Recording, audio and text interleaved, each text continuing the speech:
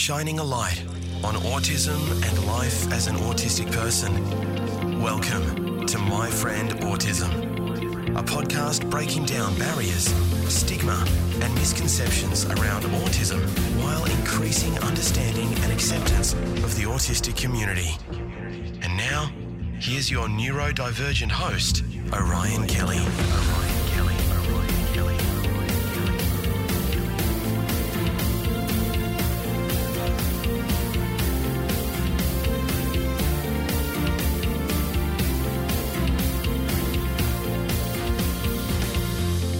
Well, today we are joined by an extraordinary guest, internationally recognised best-selling author Josephine Moon, a passionate advocate for neurodivergent people, recently shared her own autism and ADHD identities with the world. And her latest book, The Wonderful Thing About Phoenix Rose, is a beautiful piece of contemporary fiction that features an all-autistic cast, a first for Australian publishing. Now, in this novel, Josephine shares her own experiences with neurodivergence, reflecting what it's like to live with these conditions in a world that often fails to understand them. Josephine, also a celebrated author of foodie fiction, but today we'll be talking about her latest book and her journey as an autistic author. Josephine, welcome, my friend. Thank you for joining me.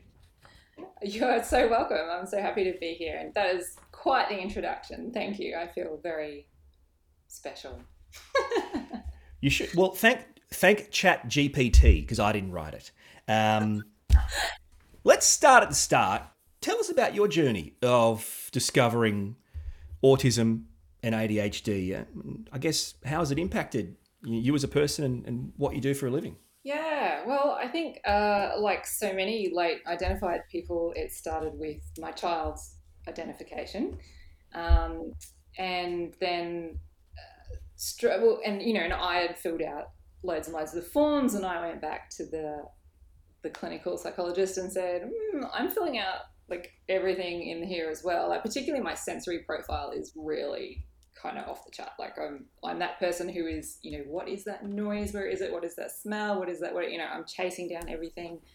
Can't get out of the house because there's some kind of grit in my sock somewhere. Like I am that person. So my sensory profile is really, really, really high.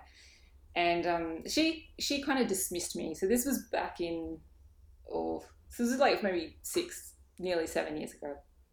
And she sort of gave me a really hard look. And it's funny because she said, what do you do for a living? And I said, I'm an author. And she gave me this really hard look and went, you guys are often a bit different.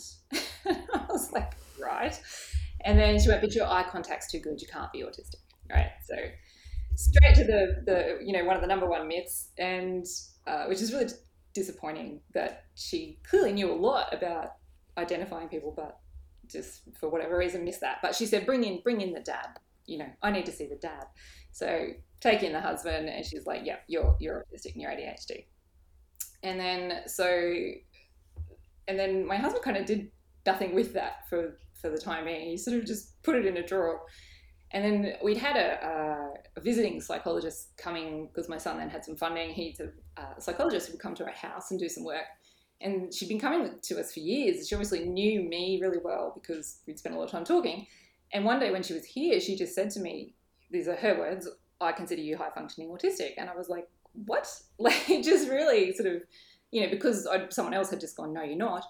And then she's gone, yes, you are. And then it sort of just got left there. And so I sort of sat with that for a couple of years. And then I was seeing another psychologist and I raised it with her. And she was like, no, you're not autistic. And she said, but I think you've got a social communication disorder. I was like, okay. And then eventually I was like, oh, look, I need a full proper assessment of this. And I didn't do any research prior to that. I really didn't. I mean, I was very confused actually because I'd been really indoctrinated by all the sort of stereotypes of autism and what it looks like. And my son doesn't actually match a lot of those stereotypes. And I was kind of going, I want him reassessed because he's not matching what the world is telling me he should be like. And so I did all that and they're like, no, definitely autistic. And I was like, right, okay. And then I did my assessment and she's like, yeah, you're definitely autistic. And I was like, wow, okay. So that was kind of a lot of processing. The ADHD one actually threw me a lot more because my husband then went to, look for medication to help him. And after he'd been seeing his psychiatrist for a while, he came back and said to me, I think you're ADHD. And I was like, you're absolutely bonkers. There's no way I'm ADHD because he is the quintessential Tigger, right? He's the stereotype. He's the fast talking, fast moving, bouncing, always on the go kind of guy. And I'm just like, I am exhausted. Like, I am not this person. And he just kept saying, no, I really think you are. And then, yeah, like again, I didn't do any research. I just rocked up to the first appointment. I had written down some things I was really struggling with and said, look, this is what I'm struggling with. I don't know if this is ADHD or anything else. What do you reckon? And like with 5 minutes in, they were like, we're going to get you some medication. You're going to feel a lot better really soon. Like, I was like, seriously? Like, it's that obvious. So yeah, it was a really unexpected. I mean, it was both unexpected. The autism one, I was like, okay, that makes so much sense. That kind of explains my whole life. ADHD, yeah, that blew me out of the water. I never, ever would have picked that. Not at all. Mm. Yeah. I need to just take a beat here before we get back to the questions and I guess just talk to you about how deeply your story resonates with me. Yeah. And you can interrupt at any time and chime in. Can I say there's nothing about your story that isn't my story? Yeah. I don't know. My brain might not process that fully until tonight potentially, but there's like that's one of the. I actually even think that's deep to me. Like, there's nothing about your story that isn't my story. That's a deep thing, but it's really true. Yeah, I've got a 9-year-old autistic son. You know, but for his diagnosis, I may have never known. Of course, prior to that, I just thought I was a crap person. I just thought I was a bad person, or I was broke, or I actually decided to agree with myself that I was just born to suffer. That's actually what I thought. Yeah. And you know, but for my kid. Would it have come? And you know, you're right. From the GP referral to the first psychiatrist I saw, told me I made eye contact too many times in our consult, and also I went to uni, so I can't be autistic.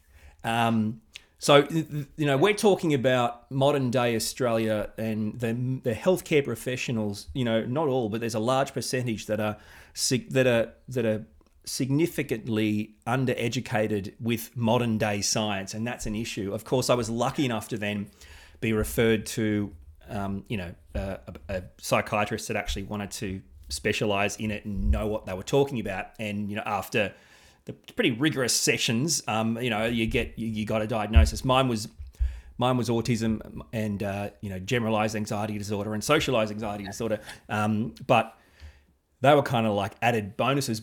But it was very interesting because your experience. I mean, honestly, I don't know how much more similar it can get without being the same.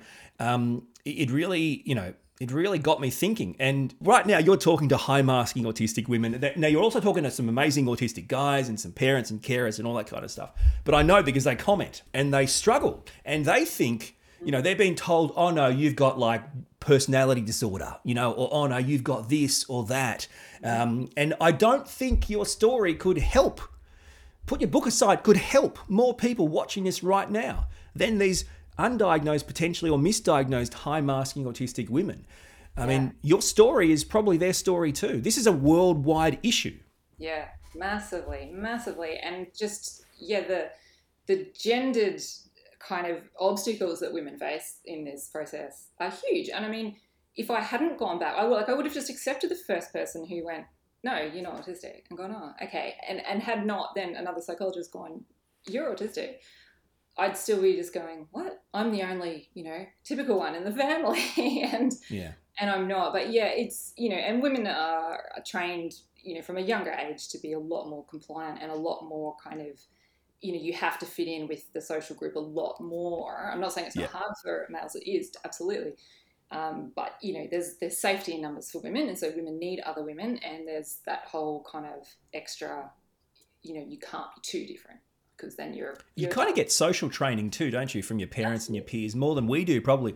And I also, read research that autistic women have a higher degree of social motivation than autistic men for some reason, meaning that there's some sort of drive inside them where they actually do want to connect to some degree more than, which makes it even easier to come across masking, come across like you're not autistic when you clearly are. But, it affected me mentally very badly, the first initial consult that kind of just dismissed it. Did it have an impact on you, the first misdiagnosis? I think I was very confused because, I mean, I couldn't deny.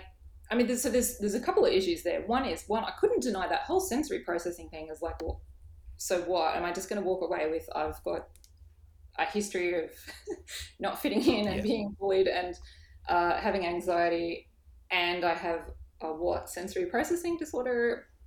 We're just going to leave it at that. And so I was kind of confused, I guess. And then, having been bombarded with all of the, it's terrible. It's tragedy to have a child with autism, all of that stuff we've been given over the years. It was all just a very, very confusing time. And we had so much, actually what was really surprising was we had so much backlash from other people over my son's identity, which was really unexpected. It was like a time that was very confusing and I really needed support. And I needed to be able to talk about it. And people were just shutting doors in my face. They were just like, don't believe it. My child's like that too. Like just shut down the whole way. And I was it was a really difficult time there for a few years. Yeah.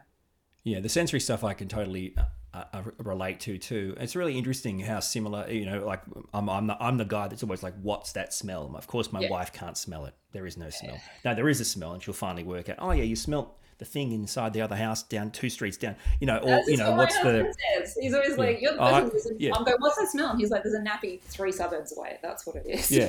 I mean, literally, so I will find stuff in the house that no one else knew. Yeah. Or I'll be startled by sounds, or what's that noise? What's that beeping? We're very much have similar experiences.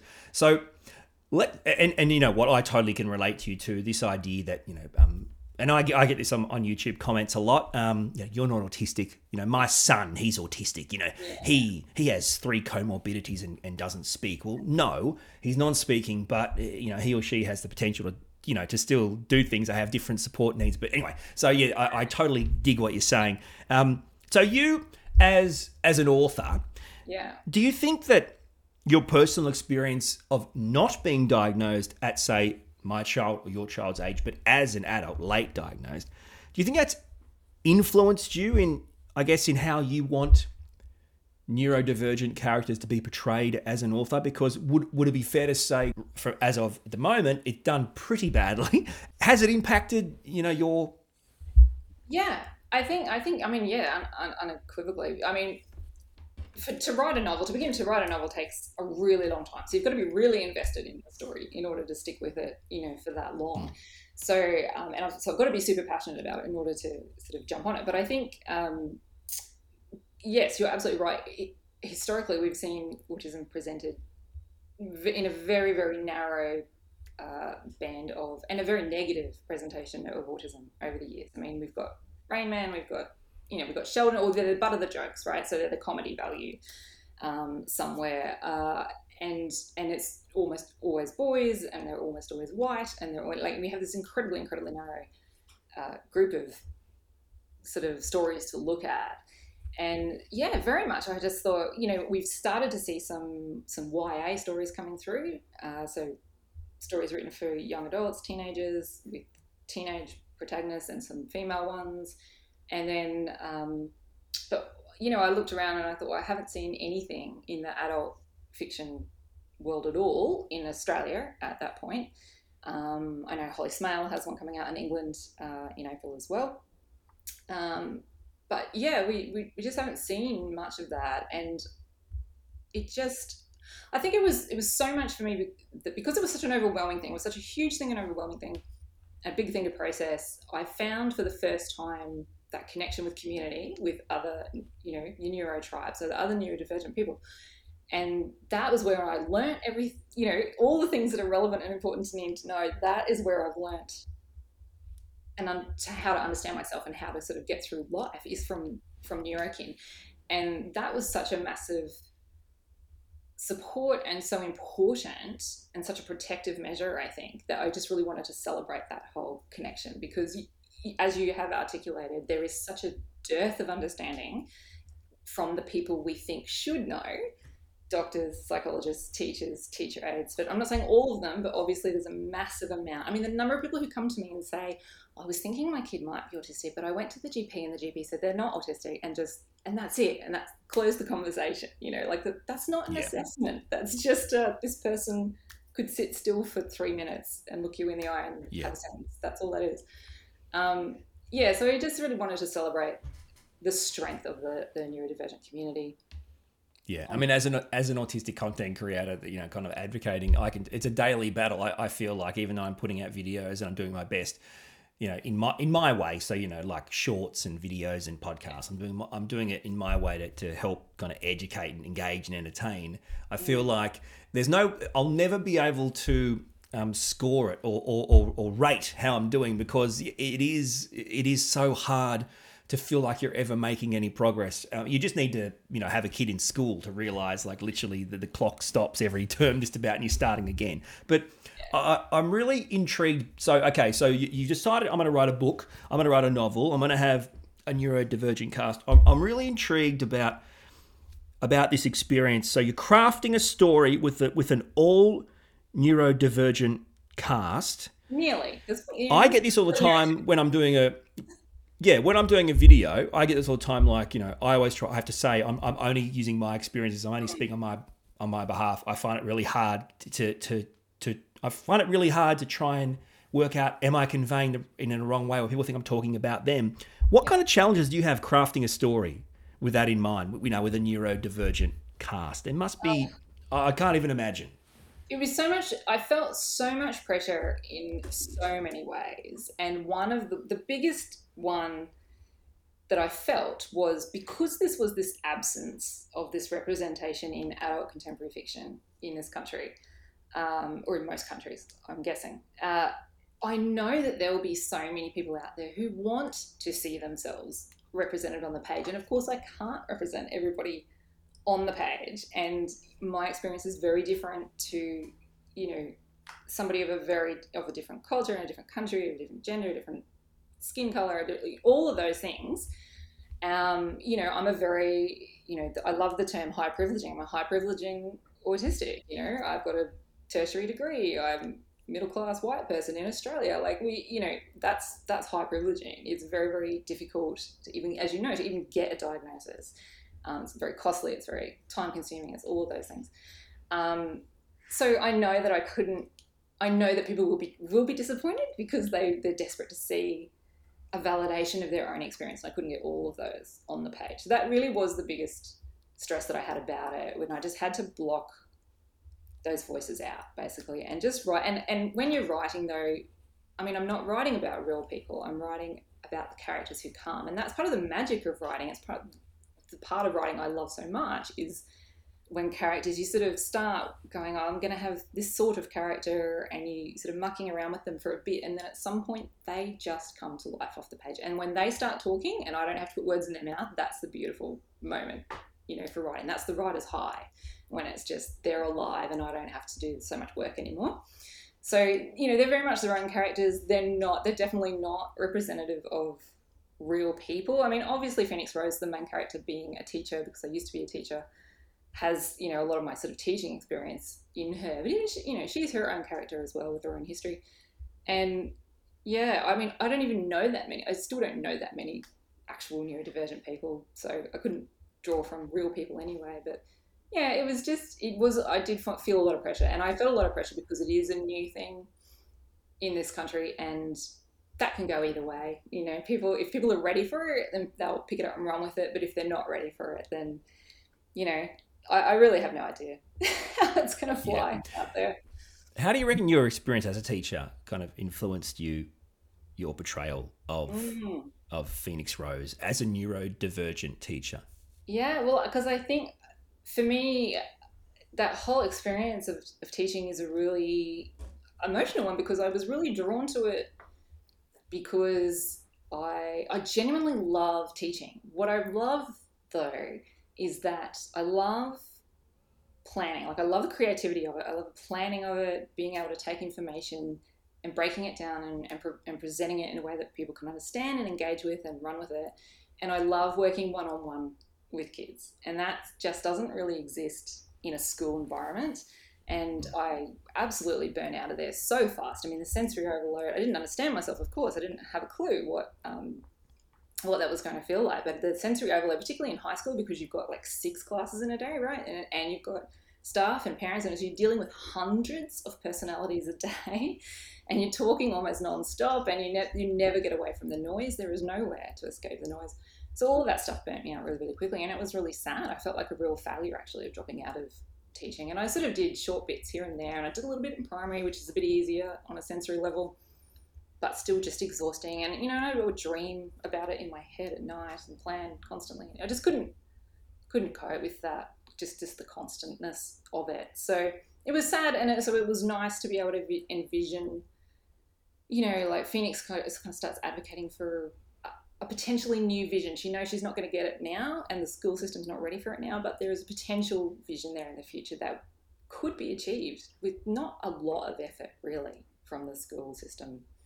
So, yeah, it was my chance to put a bit of a few seeds out there and hope someone picks them up and runs with them, maybe. I'll tell you, I have meetings with the school regularly, my wife and I, in a proactive way, in a really positive way. But it really is such a minefield, with just having a 9-year-old. So I can totally understand the experiences you've gone through. You brought up something that I have to stop for a second, just quickly reflect on. Autistic people, before they're diagnosed, they find a way to do a job. It becomes too much. They do get a diagnosis, and one reason or another, they feel like a failure, or they feel like they've failed themselves or their career because it's something that they can't do anymore. I hear this a lot from people, like people go, "Why can't you do your job anymore? You used to be able to do it. Now you got a diagnosis, and or why do you need these supports now? You didn't need them before." And I think it's a really interesting experience, and I think it's, from my point of view, it's a battle with people that don't care or don't want, because they go, how can it be possible to be one, and then the next day, you're more autistic now than you ever were. Do you know what I'm saying? Isn't it a weird thing to reconcile? Incredibly so. And I mean, the reality is I was burning out of careers constantly. It was one of the, actually, during my sort of diagnostic process, it was one of the clearest patterns my psychologist picked up, was this constant, like, I did this career and then I burned out, and I did this career and then I burned out, and I did this and I just burnt, and it was just this constant cycle. So, I've been trying to find this sort of perfect space for me, which is why it was kind of one of the reasons I was drawn to being a writer, was because I thought, this is when I decided I wanted to be a writer, it was 1999, right? So we didn't even have barely the internet, let alone social media or anything like that. And so in my head, it was this great, I could just sit in a room by myself in the quiet, in my own little world with these characters. And it was like, this would be the perfect job for me. And over the years, the demands on authors have just gotten higher and higher and higher in terms of publicity and being, like, doing tours and being in front of people and social media and all of that sort of stuff, which I find really hard to manage. And I find incredibly difficult, to reconcile that with this completely opposite part of me, which is this quiet, introverted, I don't want to talk to anyone, I just want to sit in my room and write kind of thing. I think I've gotten way off track there. I do that a lot. Am I answering your question? No, that's good. I want to talk about the book with regards to your passion, your passion for animals. Correct me if I'm wrong. There's definitely a focus on horses in your past. I think I'm right in saying that. But tell us a bit about your personal experiences with animals and how that's influenced your writing and some of the characters in the book. Yeah, well, I think every one of my novels I have written in an animal character there somewhere, because they are so important to me, and they've always been the place I go to for, everything. They're my fun. They're coming. There's cats sitting over there right now. There's always one with me somewhere. And I just had always wanted to really supersize it. So I guess, stories always come from a few different directions at once. And one of them was definitely this idea of this, neurodivergent teacher and this idea of community. But I have long wanted to write a road trip story, because I just think they're really fun. And my previous book was kind of a road trip. It was a train trip that I did with my characters on the GAN from the top of Australia down to the bottom. And I really enjoyed that, and I thought that was really fun. And so I thought, I want to do a road trip. And then the other one was, the animals that I always thought, well, if I go back, right, I know, grasshoppering around, I'm going to go back to when I was in year 11, and so I wanted to be a vet because I loved animals. Now, I do know now that I could never have been a vet because I'm way too emotional, way too sensitive, and I hate giving injections, which I have to do. If you have horses, you end up giving injections. I can't stand it. So I was never going to be a vet. But at the time, I was really kind of heartbroken because physics and I, back then you had to be able to do physics, don't anymore. Physics and I were never going to get on. And so that quickly was like, okay, that's just destroyed my whole dream and I have no idea what to do. And my sister gave me a book of James Herriot's vet stories for my 16th birthday. And I love James Herriot. He's the most incredible writer. Quite unfair that he's a vet and a talented writer and all these other things. But he just, his words, the way he portrays, village life and animals, and I love little small village stories. I thought, I should be a writer actually, and then I can write about animals. In fact, I can write about anything I want, right? If I want to write about the environment, I can do that. If I want to write animals, you can just take that skill across so many different areas. So, I'd always wanted to write about animals, and then somehow I ended up branding myself as this foodie fiction writer. And I was kind of kept wedging animals in there in the story, but I still was really longing to write about animals. And I thought, this is my chance to just supersize that whole love of animals. And instead of just one character, I'm going to have heaps. And I mean, what could bring you more chaos, more fun, more disaster than having a whole bunch of animals on a road trip from Tasmania to Brisbane?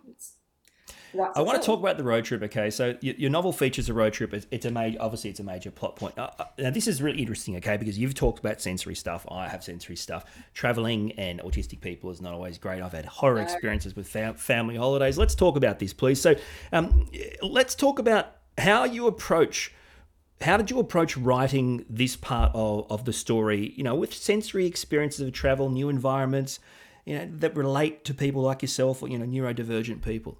Yeah, well, I guess a lot of that's just brought from my own experiences of travel over my lifetime. And I'm a terrible traveler. I'm absolutely awful. I can't sleep. I mean, really, it's amazing. I didn't get identified a lot earlier. Like my sleep kind of issues are so ginormous, and they have to be so nailed down in terms of I can't sleep with anybody else. I've never been able to sleep with anybody else in the bed.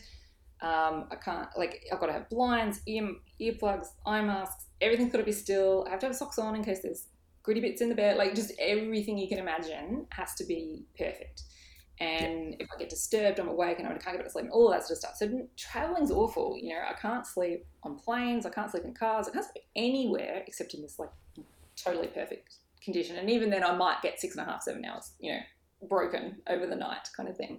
Completely similar to me. Completely relate. So I knew that a trip like this would be just horrendous for someone like me with those kind of sensitivities. And so obviously that's Phoenix has those kinds of issues as well, and that just makes for so much conflict and potential disaster. Yeah, I mean, it's funny because my wife and I have this philosophy. It's like we only go on holidays, family holidays for the kids. We don't go on it for us. There's no such thing as a holiday for us or relaxation.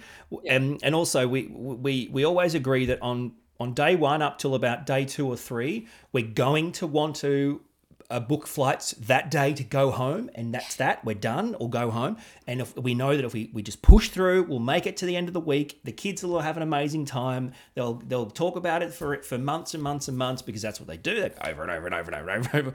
Yes. And we'll have done all we need to do. And we've just come to accept that, right? The expectations are gone. But when you look at it, when you break it down, it's like it's a story, it's a book, it's comedic, it's ridiculous. I mean, literally every holiday, night one, we're both like, that's it, we're going home today, we're going home tomorrow, book some flights, let's get out of here. Totally. I have learnt very much, especially after having, my son, to just go, the bar just gets lower and lower and lower and lower every time. Yeah. And it's just literally my baseline is, Can we sit in a car for half a day to get to somewhere? Can we sleep in a different bed? Can we eat some different food? We have, a few photos and a bit of this, and then we'll just go home. That's it. My bar is so low now. Yeah, there is no bar. That's right. The bar's been thrown away, and that's the thing, right? It's like, you get home and you go, oh, we have very little photos of this holiday. It's like, well, we can't do everything. It's like, at least the kids had fun. But yeah, you just feel like a failure of a family or a parent to normal families that have these amazing holidays, these amazing pictures, and we're like, I don't know. It's a blurry picture of the dude on the beach. It's like, I don't know what to say. have friends that take their young kids on planes overseas, and I'm just like, Oh how? man, no How way. does this happen? No way. Nightmare. Yeah, we're talking a couple of hours because we're in Victoria. We're talking a couple of hours, so that gets us to Queensland basically. Yeah, and that's that. That's as far as it's going. So, Yeah. and even then, Queensland, we're talking like Coolangatta, Tweed Heads, basically New South Wales. We're talking as close to Melbourne as you can get, where it's still nice. Yeah, exactly. Hey, So you can put your foot over the boundary and go, we're there, we made it to Queensland, look, here we are. And we're done. Technically, we can walk to New South Wales from here, but still. That's right. Yeah, that's the only gluten-free fish and chips. We've got to cross the road to New South Wales. Anyway, Oh my don't God, start me. I don't want to talk about it. gluten-free. Gluten-free, oh my God. I've been gluten-free since I was 15. It's so much better now. But, oh man, yeah, the food. Just hunting down. My wife's got celiacs, and we have, my wife has celiac disease. But you know what? As an autistic person, my gastrointestinal issues are just like horrific, which is very common. So, I don't mind eating it, whatever, man. Like, whatever helps my belly, I'll do the best I can. Now, your book, it really does talk about the importance of community and friendship. So how do you reckon these themes can be particularly important for us or for neurodivergent people? Because there's a disconnect there. Definitely. And, I mean, we know that community and loneliness, if you read the studies out there on loneliness, I mean, it's not just us, at all in this sense. Loneliness is a massive, massive problem across the nation. And, the stats coming out on how big a killer it is of people actually in terms of their health and that sort of thing. So, community is important to everyone. And that's good because that's common ground of, themes and things to talk about there with community. And that's kind of the point actually that Phoenix makes a lot in this book, is that this is not just about us. This is actually about including a whole, everybody, giving everybody sort of more support, because everyone needs more support. But, it's so important for us because we feel like, I'll speak for me. I have, felt so different and so alone sort of most of my life. And, person that's never fitted in, who never really, I was thinking about this before, and, I did have, a couple of times, maybe somebody I would probably call a best friend, but they were never like in school. They were like somebody who was out, or, they were a year older than me and they were somewhere else. But that, just that making friends and being so baffled by the sort of how people just form these, really tight and reliable relationships, and just, it's just so, so baffling. And so we do spend, until we sort of understand our own identity and our own neurotype, we just feel like a failed neurotypical. We just feel like we're just a failure. We just fail. We're just not good enough. And then, there's those horrible statistics on the number of negative comments that autistic and ADHD kids get over a year compared to, I can't remember them, but it's horrible. It's something like they get 25,000 extra negative comments a year kind of thing. Just, we're just constantly being told that we're wrong in one way or another. And so that you just start to feel like you don't actually belong anywhere. And so once you find that, and I'm one of these people, because I'm not very good at making connections, I create stuff and then people come to me. So like I'll start an environment committee and people will come to me, or I'll start a horse rescue charity and people will come to me, or, so I did the same thing with autism, of course. I started running autistic retreats, weekend retreats, and then people came, and then I met people, made connections with people, and now have an autistic friend, which is like really exciting. And it's just, it is really very magical. And I still just go, I can't believe I, actually made a friend as an adult. And it is just such a protected thing, because that's where you feel normal, and you get along and you make, it's just, look, I've lost my words on it. It's just really, it's incredibly important. Obviously, everyone wants to feel like they belong somewhere, and obviously not every neurodivergent person in the world is going to be your friend, but when you find them, that just, and I guess, which I think is funny too, because you do often find, like my husband and I, we're both both autistic, ADHD. We didn't know that when we met each other, but we were drawn to each other because obviously we had that same, just the same brain type that connected. And that happens a lot. You hear that story as well, that, birds of a neurodivergent feather flock together and you just find each other. Yeah. So it's really amazing. Yeah, it's an amazing feeling. Yeah.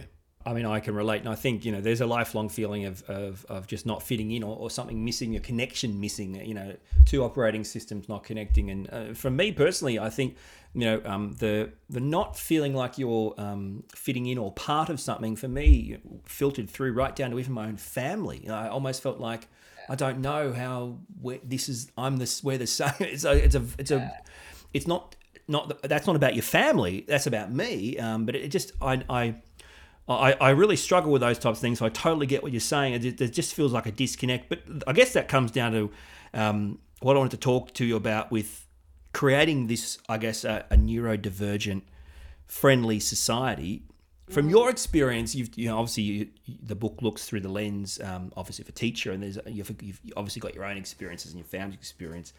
What do you think we need? What kind of changes do we need? What do we need to talk about to make this a more neurodivergent friendly society, rather than just these kind of tokenistic awareness months? Oh my gosh, yes, I know. It's a tricky month, April. Oh my gosh. I mean, where do we start, right? I mean, the simple answer is everywhere, right? I mean, I guess from a young person's perspective, obviously schools are a major, major source of trauma. We know this. The stats are there. We've all got the experience of it, and it's just doesn't actually take an awful lot to help, I think. So that's one thing. So obviously, institutionally, schools are a major source of trauma for kids.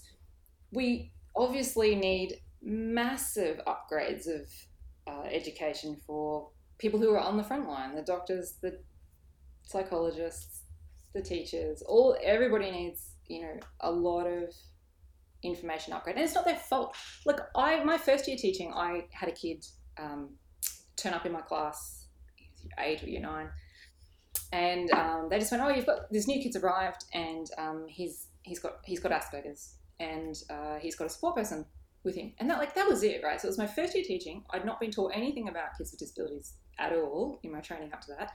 Nobody in-house gave me any information about it. There was no kind of education on how to work with a support person. There was just nothing. It was just, here's this kid, and that was it, right? So did I do well by that kid? No, absolutely not, because I didn't have any knowledge, any support, or any training either. So people only don't know what they don't know because they haven't actually been given the support and the education training to know what they need to know. So there's that. The medical systems, as we talked about, just, oh God, where do you even start? The workplace, employment, they're massive, I reckon. Absolutely. I mean, it's everywhere, right? It's just all levels. It's so massive, I don't even know where to start. But I do think often artists, comedians, writers, often it is the arts that cut through all of those things and capture people's attention and reaches people who aren't necessarily looking for it. So that's the thing, right? So if you put up a thing going, would you like to come and learn about autism? No one's going to go to that. If you write a book that's engaging and people happen to pick it up and read it, then they've accidentally acquired, all this knowledge, and that's a chance to sort of break through stuff. So I think arts are always right at the front line of changing people's ideas about things. And that's really, really important. Mm. Yeah, I agree. I mean, they stumble on stuff on YouTube, and that's how I get most people. I mean, it's stumbling. I totally agree. I wanted to finish with, what's your hope? What's the impact you're looking for? What do you really hope the novel? We can break this up into neurotypical, neurodivergent, but what's the impact you're hoping that the wonderful thing about Phoenix Rose will have on the readers, neurodivergent readers, and probably more importantly, neurotypical readers who hopefully will read this and actually understand and get some perspective. What's in here? What are you hoping to give? What experience are you hoping? I mean, look, as a professional writer, the thing I have to actually focus on is creating a book that is entertaining. People want to spend time with the characters, and they get to the end and they go, wow, that was a good read, right? So that has to be the top thing, because I'm not writing an academic book and I'm not writing a non-fiction book. I'm writing something for entertainment. And so that has to meet that criteria first and foremost. If it happens to do more than that, and I know my books do, because people do email me over the years and tell me how things have, impacted them. If it happens to do more than that, if it happens to make them think a bit more, that's great. That makes me feel good, absolutely. But I'm also well aware that it's it's very early in this kind of transformation wheel that we're on in terms of neurodivergent people being identified, recognised, supported, and it's very early. In 10 years' time, it's going to be really, really different. So right now, I know that I'm planting seeds. I'm literally just planting seeds that may not sprout for another few years for people, but they're in there, and ultimately there is no benefit. And I don't know how many autistic people would agree with me with this. For me, I don't think there's any benefit whatsoever in my having disclosed my neurodivergence. I get nothing from that. If anything, I get backlash and more people looking at me weirdly than they ever did before. But the only reason I did that is to pave the way for it to be an easier world for my son to step into. That's it. Like I'm 47, right? Culturally, people are just like, whatever, your time's done. So it's not about me. I'm not getting anything out of this at all. This is all about him being able to step into a world that is a bit more ready for him. Hopefully a lot more, but at least a bit more ready and a bit more kind and a bit more knowledgeable than it was when we were kids. And that's really it. Yeah. I can't talk. I'm sorry. My brain's gone. I literally say the exact same thing in talks and videos. It's just, I'm blown away by the similarities. I mean, I literally say the same. It's like, I'm shot. I'm blacklisted. It's over for me. I'm done. I'm just doing this for my son, just trying to make it better for him, and hopefully that'll help other people. I mean, literally what you said is literally what I say and have thought. I can't even explain to you how that resonates and how that makes me feel. It's really amazing. I appreciate you saying that, because I'm shot. My brain's shot, Joe. I'm shot. It's amazing. I can't believe the similarities. Yeah, I think people, they feel seen. They feel validated. They feel they feel like, okay, I found people. I think that's what's really amazing about it. But yeah, and everything you said. I think because so many of us identified. Again, the reason they're identified is because our kids were identified, and so we know, we've lived it. We know what it's like to go through life not being supported and recognised. So of course we want the world to be better for them. So I think that's a normal kind of thing to just go, yeah, you know what? If I can change it, if I can make it better, if I can save him some of the pain that I had, then great, let's do it. 100%. Wonderful thing about Phoenix Rose, Josephine Moon. It's out. Congratulations, by the way. It's out now. Go and get it. Okay. Go and get it. Find it wherever you find your books, presumably, and I'm sure you'll love it. It's a fantastic read. I really do appreciate you hanging out, and thank you so much for being here. I bet you've reached so many people watching this channel, more than I've ever reached in my whole bloody time doing the channel. So thank you so much. Thank you so much for having me. I really appreciate it. It's just such joy to keep connecting with more neurodivergent people in the world. So thank you for doing what you're doing and putting yourself out there, because I know it's not always easy, and you're doing a great job. You've been listening to My Friend Autism with Orion Kelly. To join the conversation, get in touch with Orion and binge all the podcasts, blogs and videos, visit orionkelly.com.au.